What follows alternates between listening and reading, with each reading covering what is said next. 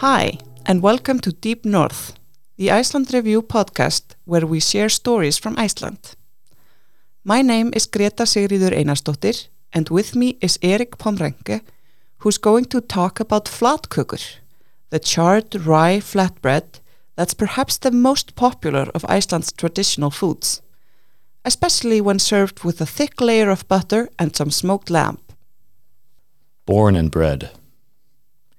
A food history of the humble flatkaka. On visits to my grandfather's farm, I would often follow him around, helping him with the farmyard tasks.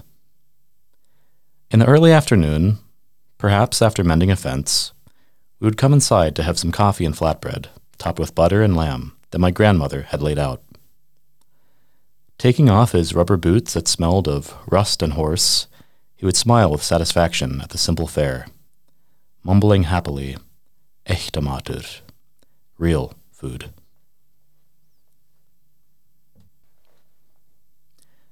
Like language and music, flatbread is a near universal feature of cultures throughout the world. And for a cuisine such as Iceland's, which is often so different even from the other Nordic nations, flatbread is also a humble connection to the wider world. To this day, Icelandic flatbreads, or flatkökur, can be found in any Icelandic supermarket, making them arguably the most versatile and popular of Icelandic gamaldagsmatur, or traditional food. Often pre-cut into halves, they are traditionally eaten topped with a smear of butter and smoked lamb, hankikjöt, or liver pate, kindakaiva. Mottled with specks of char and perforated by fork tines, a flatbread has a subtle flavor, so often paired with butter and lamb that the light burn marks and smokiness of the meat merge into one. Standard flatbreads found on a grocery store shelf will contain a mixture of wheat flour and rye, but traditionally they were made exclusively with rye. Often, other additives such as dried moss and seaweed were also used to stretch out the precious imported flour.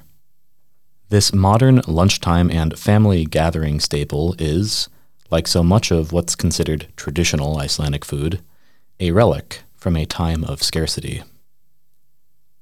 When I first tried hákarl, the notorious fermented shark native to Icelandic cuisine, my uncle proffered me a small yellow cube on a toothpick, grinning devilishly.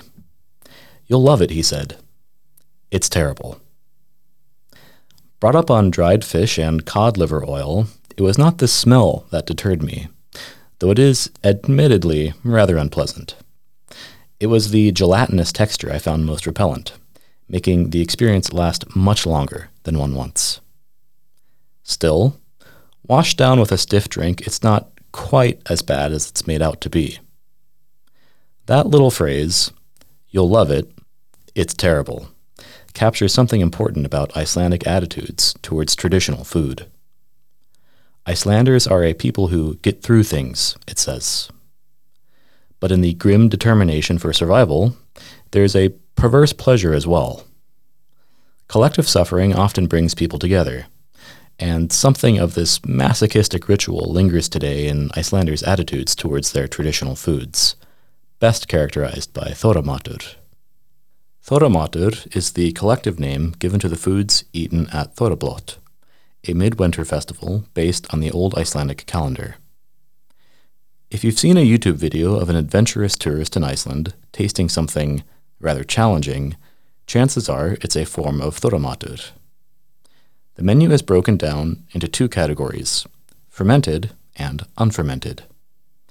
To the latter category belong many uncontroversial favorites, such as hankikjöt, or smoked lamb. But to the former group belong various farmhouse curiosities, including ram's testicles pickled in whey, and pickled meat boiled and wrapped in offal. Today, you can buy a selection of these traditional foods in Icelandic grocery stores, stored in industrial-strength buckets to prevent unnecessary olfactory trauma to innocent shoppers.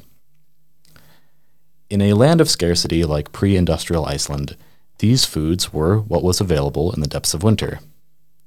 Additionally, the lack of available firewood in Iceland made extracting salt from seawater through boiling impractical. In terms of food preservation, pickling was the only game in town. So, when Icelanders gathered round for þorrablót, no doubt dishes that we recognize today as þorramatur must have made it to the table. And yet, the particular spread of þorramatur in its modern form is very much a recent invention, originating only in 1958 at the Reykjavik restaurant Naustið. Even then, such foods were perceived as something from the olden days, and as Iceland quickly urbanized in the post-war years, the sense developed that the rural heartland of Iceland was quickly being displaced by the urban culture of Reykjavik. When Naustið began to offer their traditional spread of good old country cooking, it was just as much an expression of this urban versus rural dynamic as an attempt to preserve an already fading tradition. Eating þorramatur is a sort of historic reenactment, performed at specific occasions to strengthen the bond to a past long gone. It is no surprise that þorrablót also forms a key event in the social calendars of many Icelandic emigrant communities, such as the West Icelanders in Canada and the American Midwest. Eating such foods becomes a rite of passage, and for second and third generation Icelanders abroad, what better way to connect with the past than the communal consumption of fermented offal? While the flatbread is present at the þorrablót buffet, it isn't limited to such an occasion. Traditional foods, after all, can still be delightful. Up until the importation of colonial goods through Denmark, Icelandic foodways remained more or less frozen in time. It was well into the 19th century when Danish merchants began to supply Icelanders with sugar, coffee, tea, butter, raisins, and a host of everyday luxuries now taken for granted. The introduction of flour also caused a minor revolution in food customs, in what Nanna Rögnvaldardóttir, one of the foremost food historians in Iceland, has called the, quote, Great Cake Deluge. Where visitors might previously have been offered plates heaped with smoked lamb, dried fish, and other preserved foods, middle and upper-class households could now offer baked goods to their guests. Cakes of various kinds exploded into the Icelandic diet, and to this day, they remain a staple offering at most coffee tables. But prior to the large-scale import of flour that began in the 19th century, bread played a relatively minor role in Icelandic diets. For the first period of Icelandic settlement, about the first 200 years, some grains such as barley, rye, wheat, and oats could be grown in small amounts. These were never highly productive crops in Iceland's climate, but of these, barley seems to have by far been the most popular, able to be grown in Iceland's grassy lowlands. However, Iceland's ecosystem began to decline with the deforestation of the island. Following the beginning of the Little Ice Age in the 14th century, grain production in Iceland completely collapsed, with barley cultivation only resuming in the 20th century. While barley is the only grain to have seen any successful production in Iceland, it was imported rye flour that became the grain staple of Icelandic diets, wheat flour being reserved for the refined breads of the wealthy. But for much of Icelandic history, imported flour wasn't used to make bread. Instead, porridge was the staple of choice, presumably because people considered it more economical to thin out the small amount of grain into larger batches of porridge. What bread there was known in several forms in pre-industrial Iceland. Besides flatbread, refined wheat cakes, fried in pans, were common among the well-to-do, in addition to pot bread, in which the bread would be baked in a Dutch oven, either in the kitchen hearth or in a hot spring. There is also a reason to believe that different regions of Iceland knew flatbreads by different names. We have, for example, a story from Vopnafjörður, a fishing village in northeast Iceland, which refers to flatbread as dindill. Quote, An old vagrant with a bad reputation came to town one day. He was given a flatbread, dindill, and some butter to spread on it. He was then heard muttering, I should be careful. I should be careful. Someone present asked, "What are you being careful of?"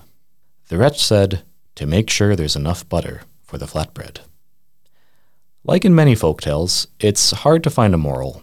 So far removed we are now from the story world. But besides the curious name for flatbread it preserves, it also serves as a time capsule for historical Icelandic attitudes towards food. On the one hand, food was scarce in pre-industrial Iceland, and extra mouths to feed must never have been welcome. On the other hand, these conditions of scarcity were precisely the reason why generosity was one of the highest values an Icelandic farmer could embody. These days, there are several ways to make an Icelandic flatbread in a modern home kitchen, most of which involve the use of an electric stove top. One of the distinctive features of the flatbread is its char marks. This can be achieved by simply placing the flatbread in a dry pan and cooking on both sides. But many Icelanders will either cook the flatbread directly on the stove burner, or else use a torch to lightly char the bread. Most home cooks will then quickly dip the flatbread in water so that it doesn't dry out too quickly. However, even these char marks, which most would recognize as a sine qua non of the Icelandic flatbread, may be up for debate. A classic recipe found in Hallgerður Gísladóttir's landmark book Íslensk matarhefð, Icelandic Food Customs, specifically calls for an oiled pan to avoid burning. Perhaps the housewives of the interwar years did not recall as fondly as we do cooking on hot stones, and welcomed their new electric stovetops without nostalgia. Is the real flatbread from the post-war period? Or does authenticity simply mean older?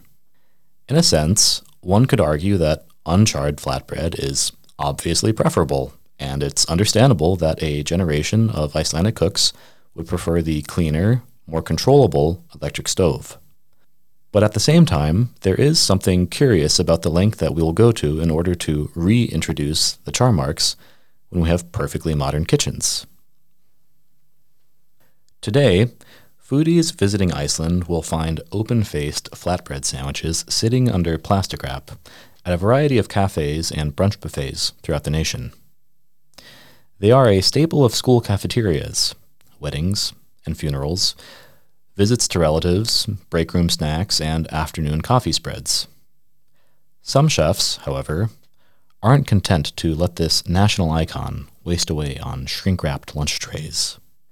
Represented abroad by such star chefs as René Redzepi, Klaus Meyer, Magnus Nielsen, and more recently by native Icelander Gísli Matthías Auðunsson, new Nordic cuisine has brought about a transformation of our attitudes towards food, emphasizing the local, seasonal, and natural.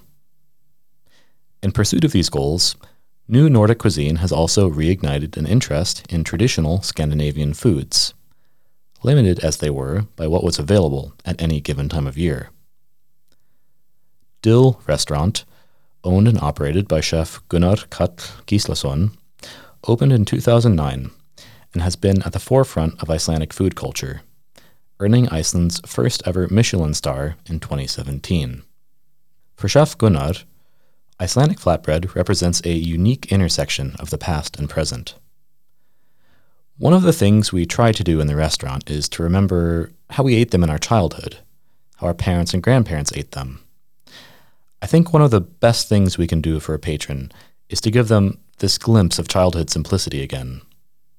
Joking, he adds, like in Ratatouille. The development of the recipe for flatbread consisted of everything from historical research, kitchen experimentation, and, of course, asking little old ladies for their recipes, preferably passed down through several generations. When I was younger, I used to work at a farm up in Vatnsdalur by Blundaås, Gunnar recalls. The farmer's wife there made everything herself, flatbread, rye bread, pancakes, dumplings, you name it. Later on, when we opened the restaurant, I went back to visit and get as many of her recipes as I could. Dill's flatbread is reinventing a tradition, but they're certainly not just reiterating it. For starters, they most often use barley flour instead of rye. We get this wonderful barley grown in Fljótsdalsherað in East Iceland, he says. But we also love the idea of the whole barley in the flatbread. So we also cook the grains and let it cool before adding it into the dough. This addition also creates a heterogeneous texture in the flatbread, making it more than just a sideline to the main act. Some traditional recipes also call for the addition of rutabaga for their earthy sweetness, which Dill has also experimented with. The subtle texture and taste of flatbread also means it pairs well with many things. Gunnar is of course not content to serve up the most obvious renditions of the classic, and patrons at Dill can expect to see it topped with dehydrated and powdered trout, microgreens, flecks of kelp, and pickled preserves. Sometimes our toppings have nothing to do with tradition, Gunnar admits. But at the end of the day, it goes so well with many things. In addition to the taste and texture of flatbread, Chef Gunnar is a firm believer that the char itself plays an integral part of the flatbread experience. We char them to the point of burning, Gunnar says. It's definitely how it would have been back in the day. There is actually some controversy in the culinary world about this. Foodies often talk about sweet, salty, sour, bitter, and umami as the building blocks of flavor. But the process of carbonization, of burning, brings out other elements in the food that can't simply be described by these categories. When done properly, though, charring food adds a whole other dimension to it. At the end of the day, the survival of flatbread in both everyday diets and fine dining represents a small miracle for Gunnar. It's definitely one of those things that could have died out a long time ago. It's very simple. When I think about all the new foods that are available to us, the selection we have now, it's amazing how everyone is still eating it. My wife and kids alone go through tons of it every week. This, then, is the lasting meaning of flatbread. Rather like this island itself, it's a relic of the past that's found its own place in the modern world. Humble and unassuming, whether found on grocery store shelves or Michelin star plates, just something to ruminate on at your next meal. Thank you for that, Eric. Thank you. So, tell me a little bit about the research that you dove into for this article. Was there anything that didn't make the cut? Yeah, I mean, when you're writing about this kind of stuff at the intersection of food and culture and history, there's just so many little things that are kind of harder to draw into like a bigger narrative. I'm not going to bore anybody with the history of grain production in Iceland, which is actually fascinating. But, you know, just one of these like little weird historical anecdotes that I kind of came across is there is this like 15th century German cartographer, and he was actually one of the first kind of globe makers in the world. And on his globe, which is still exists to this day, it's called Erdapfel, which is, yeah, I mean, just the word for globe in German. And he kind of marked Iceland with like a very kind of little funny anecdote in the way that, you know, like old cartographers kind of put, you know, here be monsters or whatever, and you kind of put like a little description of the country. And basically, he kind of described Iceland as like an island inhabited by people who lived in such poverty that they were kind of willing to sell their children to passing merchants for a taste of bread. And so obviously there is some historical embellishment there. But, you know, like the kind of truth at the heart of that story is that grain was really scarce in Iceland. And, you know, also there is some sort of awareness of this somehow, like in the outside world. Like people were aware that Iceland was a country of scarcity. Bread was not really common in Iceland. And I mean, like for a long time, flour was basically just reserved for like communion wafers, actually. Like it was not really a part of people's diets at all, except for like very special occasions. Yeah, it's also interesting to me that rye became the grain of choice because it's not like they were growing it here either. It was all imported. Yeah, exactly. I mean, I think that there might be maybe a misconception that rye grows here, and it really doesn't. But I mean, I think that like it probably has to do with like rukbrauð and just rye bread being this icon of Icelandic food, like these little dense loaves, that were historically cooked in the hot springs. And I think that that's kind of been so connected to what people think of when they think of Icelandic food, that there's like this kind of connection between Iceland and rye. And rye is also a grain that's popular in other Nordic countries. So exactly. But yeah, I mean, so like this was just all imported. Mm-hmm. Yeah. Yeah, so let's talk about the traditional Icelandic food in general. There's not really a lot of it, not many classic recipes that are older than a few decades or 100 years. Yeah, there is, there are like when we talk about traditional food, I think that there's two really broad groups. I mean, there's this kind of explosion of cookbooks that kind of comes along with the with the introduction of industrial, like manufactured modern foods, everything that comes in a can. So you have all of these kind of cookbooks for housewives from like the 40s to like up through like the 80s, basically, where it's like everything comes from a can. There's a lot of pineapple, there's a lot of ham, like this kind of like heavily cream and mayonnaise based food. I mean, I do think it's fair to call that like pretty traditional in a way, because I mean, everyone's kind of grown up through several generations eating this, and then we also have like gamaldagsmatur and like things that kind of reach into a deeper history. But I mean, something that is interesting, right, is that like a lot of this þorramattur, it did exist before 1958, of course, but it was really kind of formalized as a kind of cuisine that you engage with in a certain way around that time. And so people were eating foods like this, and it's a sort of a manufactured tradition. It's like designed to be this traditional food. Yeah, I mean, manufactured maybe. I mean, that kind of also like implies like an evil plot by like the restaurant at Neustid or something. Well, have you tried shark? It's pretty evil. Yes, it's not the most pleasant, but I mean, yeah, I think that I think the best way for thinking about it, right, is like this idea of historical reenactment. It's like there are several times a year that are kind of reserved for this special ceremony.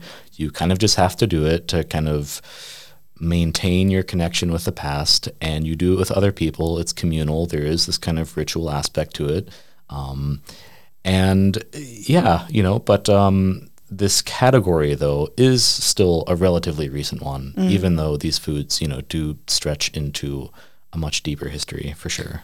To me, it's also interesting to think about what culinary traditions have been kept alive and which one have been remembered, because I do believe there's a lot of our culinary heritage that that's just been forgotten and was never documented.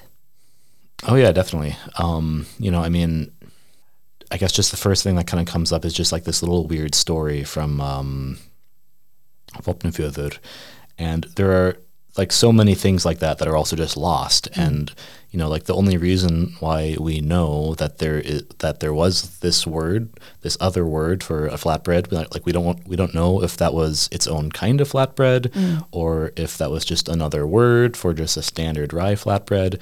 And like there's just this one historical source that records this story one time.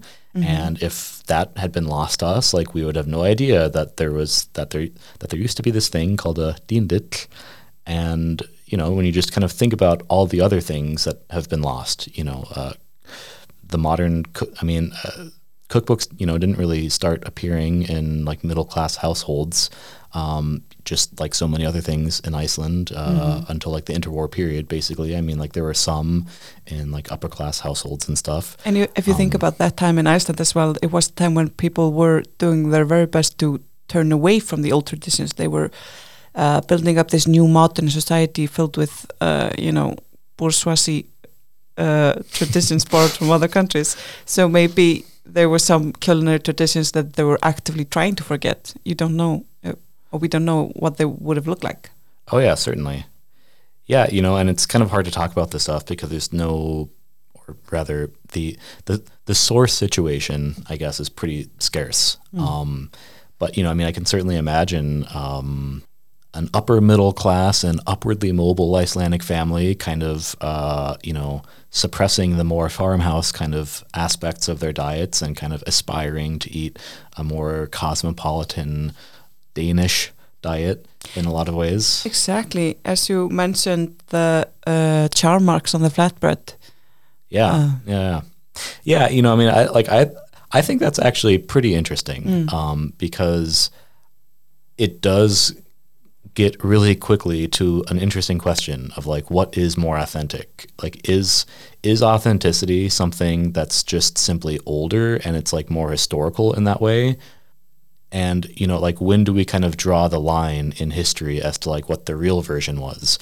Because there are all of these kind of classic cookbook recipes, again, from this kind of like from the heyday of housewife cookbooks from like the 40s to the 80s that do specifically call for oiling the pan. And, like that doesn't sound like a big deal, but, like you oil the pan precisely to prevent the flatkaka from burning.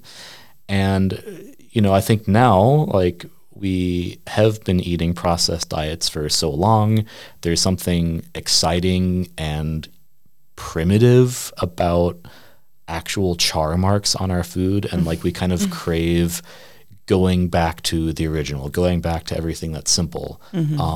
But, like, the second that Icelandic housewives had access to the kinds of technologies, just indoor ovens, stovetops, stuff like that.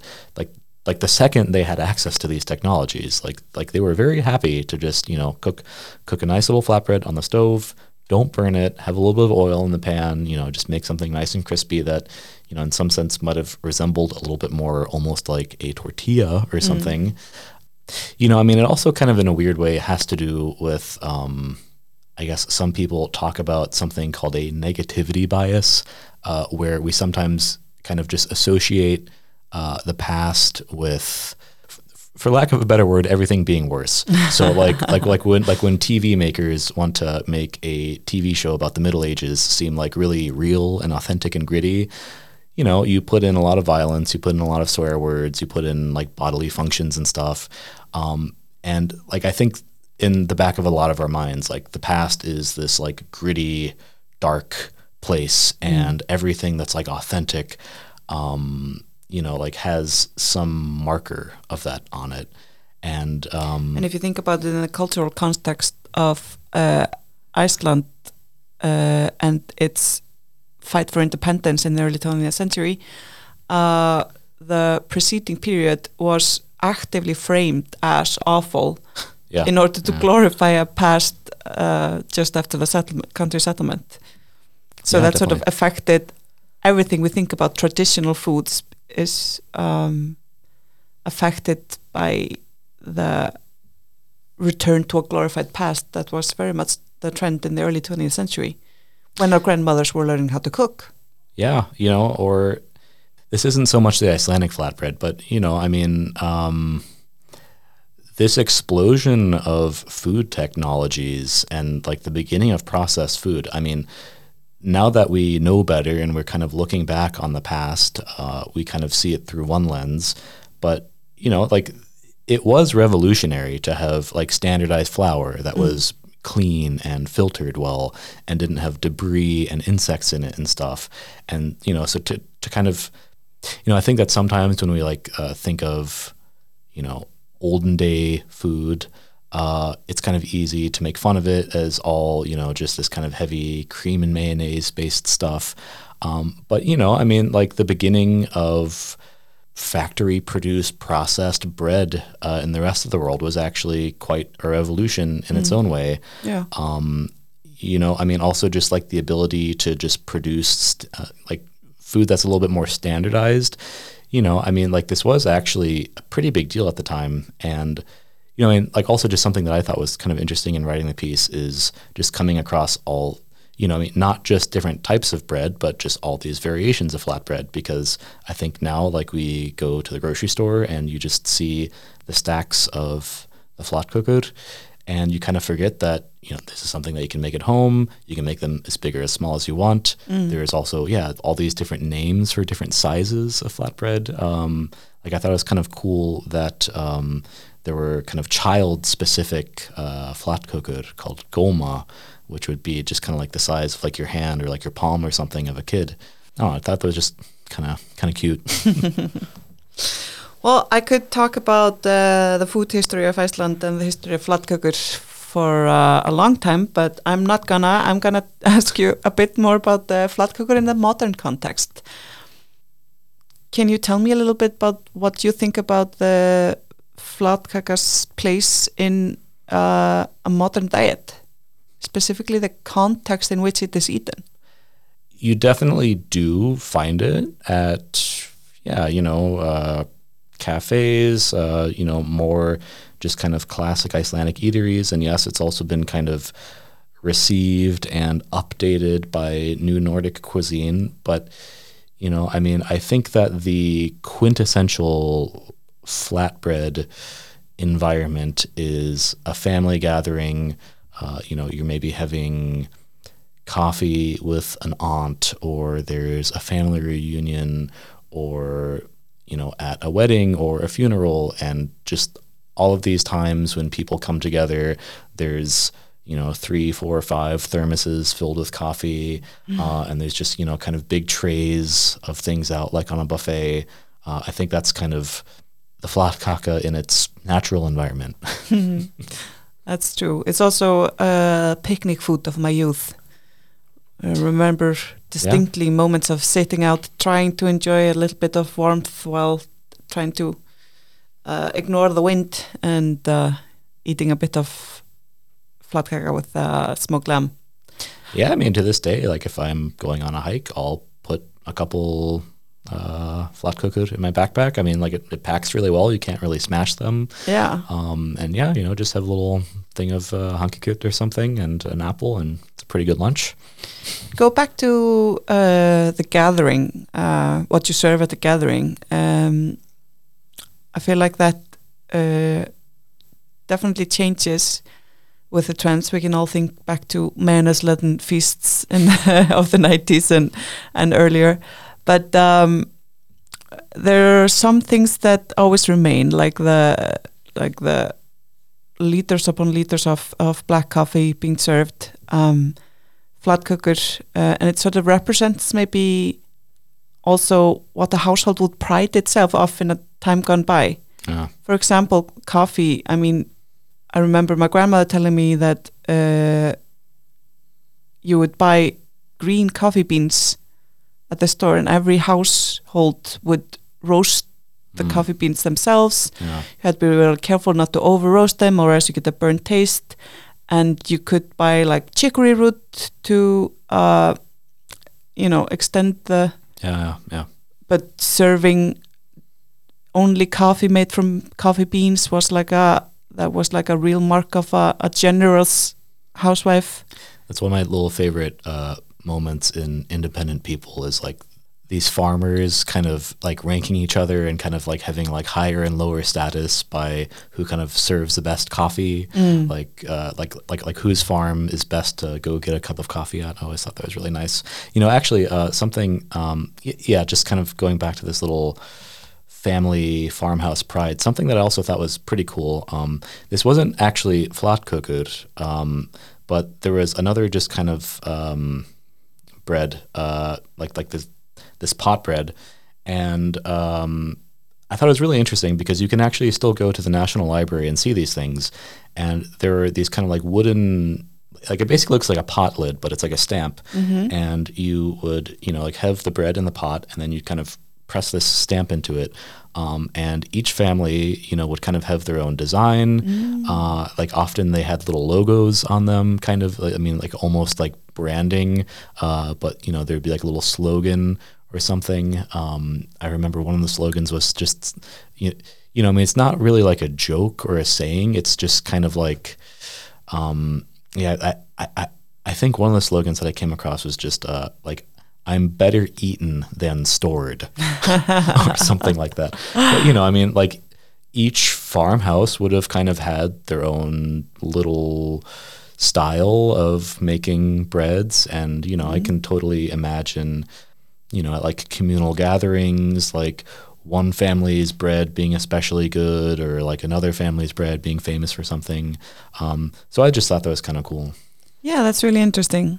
And I mean, it's also, flatbread was definitely the workhorse. It was something that you would, because when you compare it to laufabrauð, which was particularly made in northeast Iceland, but has later spread all over the country, and it's but now something that most families make for Christmas, and it's a delicate cake, rolled thin, made of flour, carved in intricate patterns and deep fried. So it makes a really pretty, very labor-intensive bread that's served around Christmas time.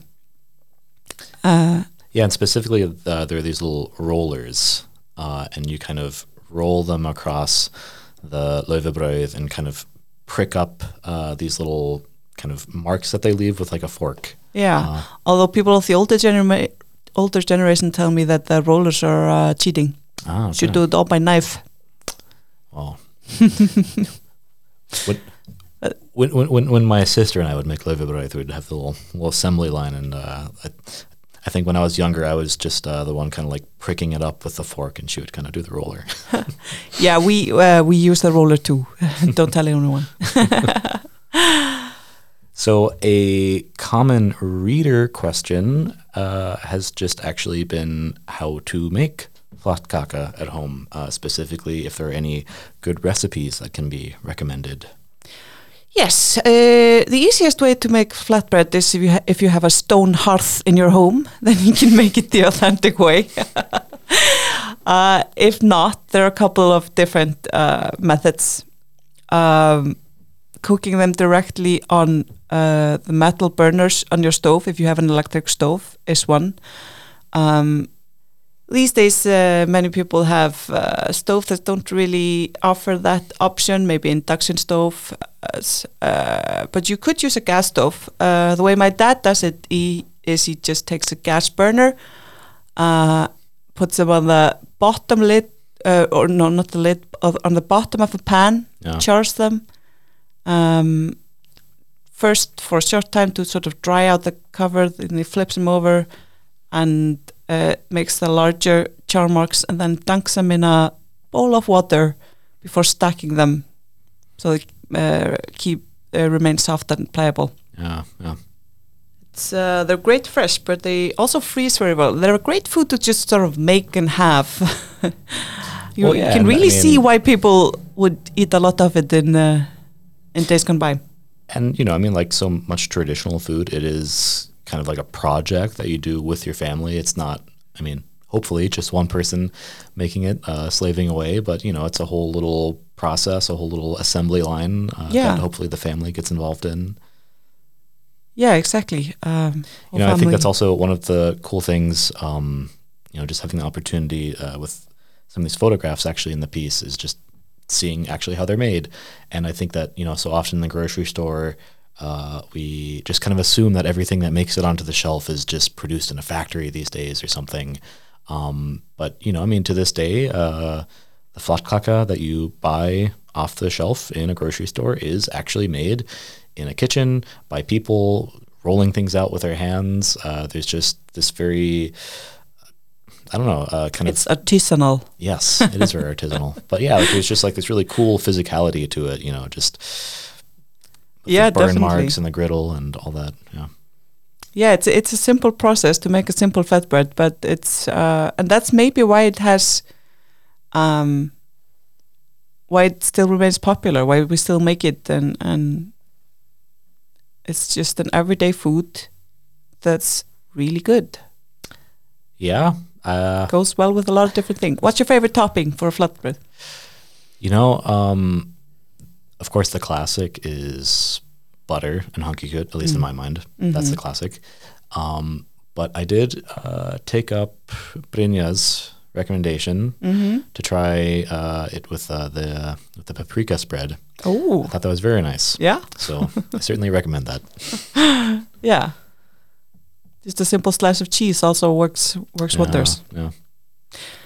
Okay, thank you for sharing with us a little bit of information about the humble flatkaka, something that maybe a lot of visitors to Iceland might have eaten or should try, but something that we don't always consider. Thank you for talking today. Deep North is the official podcast of Iceland Review, the oldest continuously running English language publication on Iceland's community, nature and culture. If you've enjoyed listening, please consider subscribing to Iceland Review on our website, giving the podcast a review wherever you're listening, or sharing it with someone you think might be interested. Takk fyrir.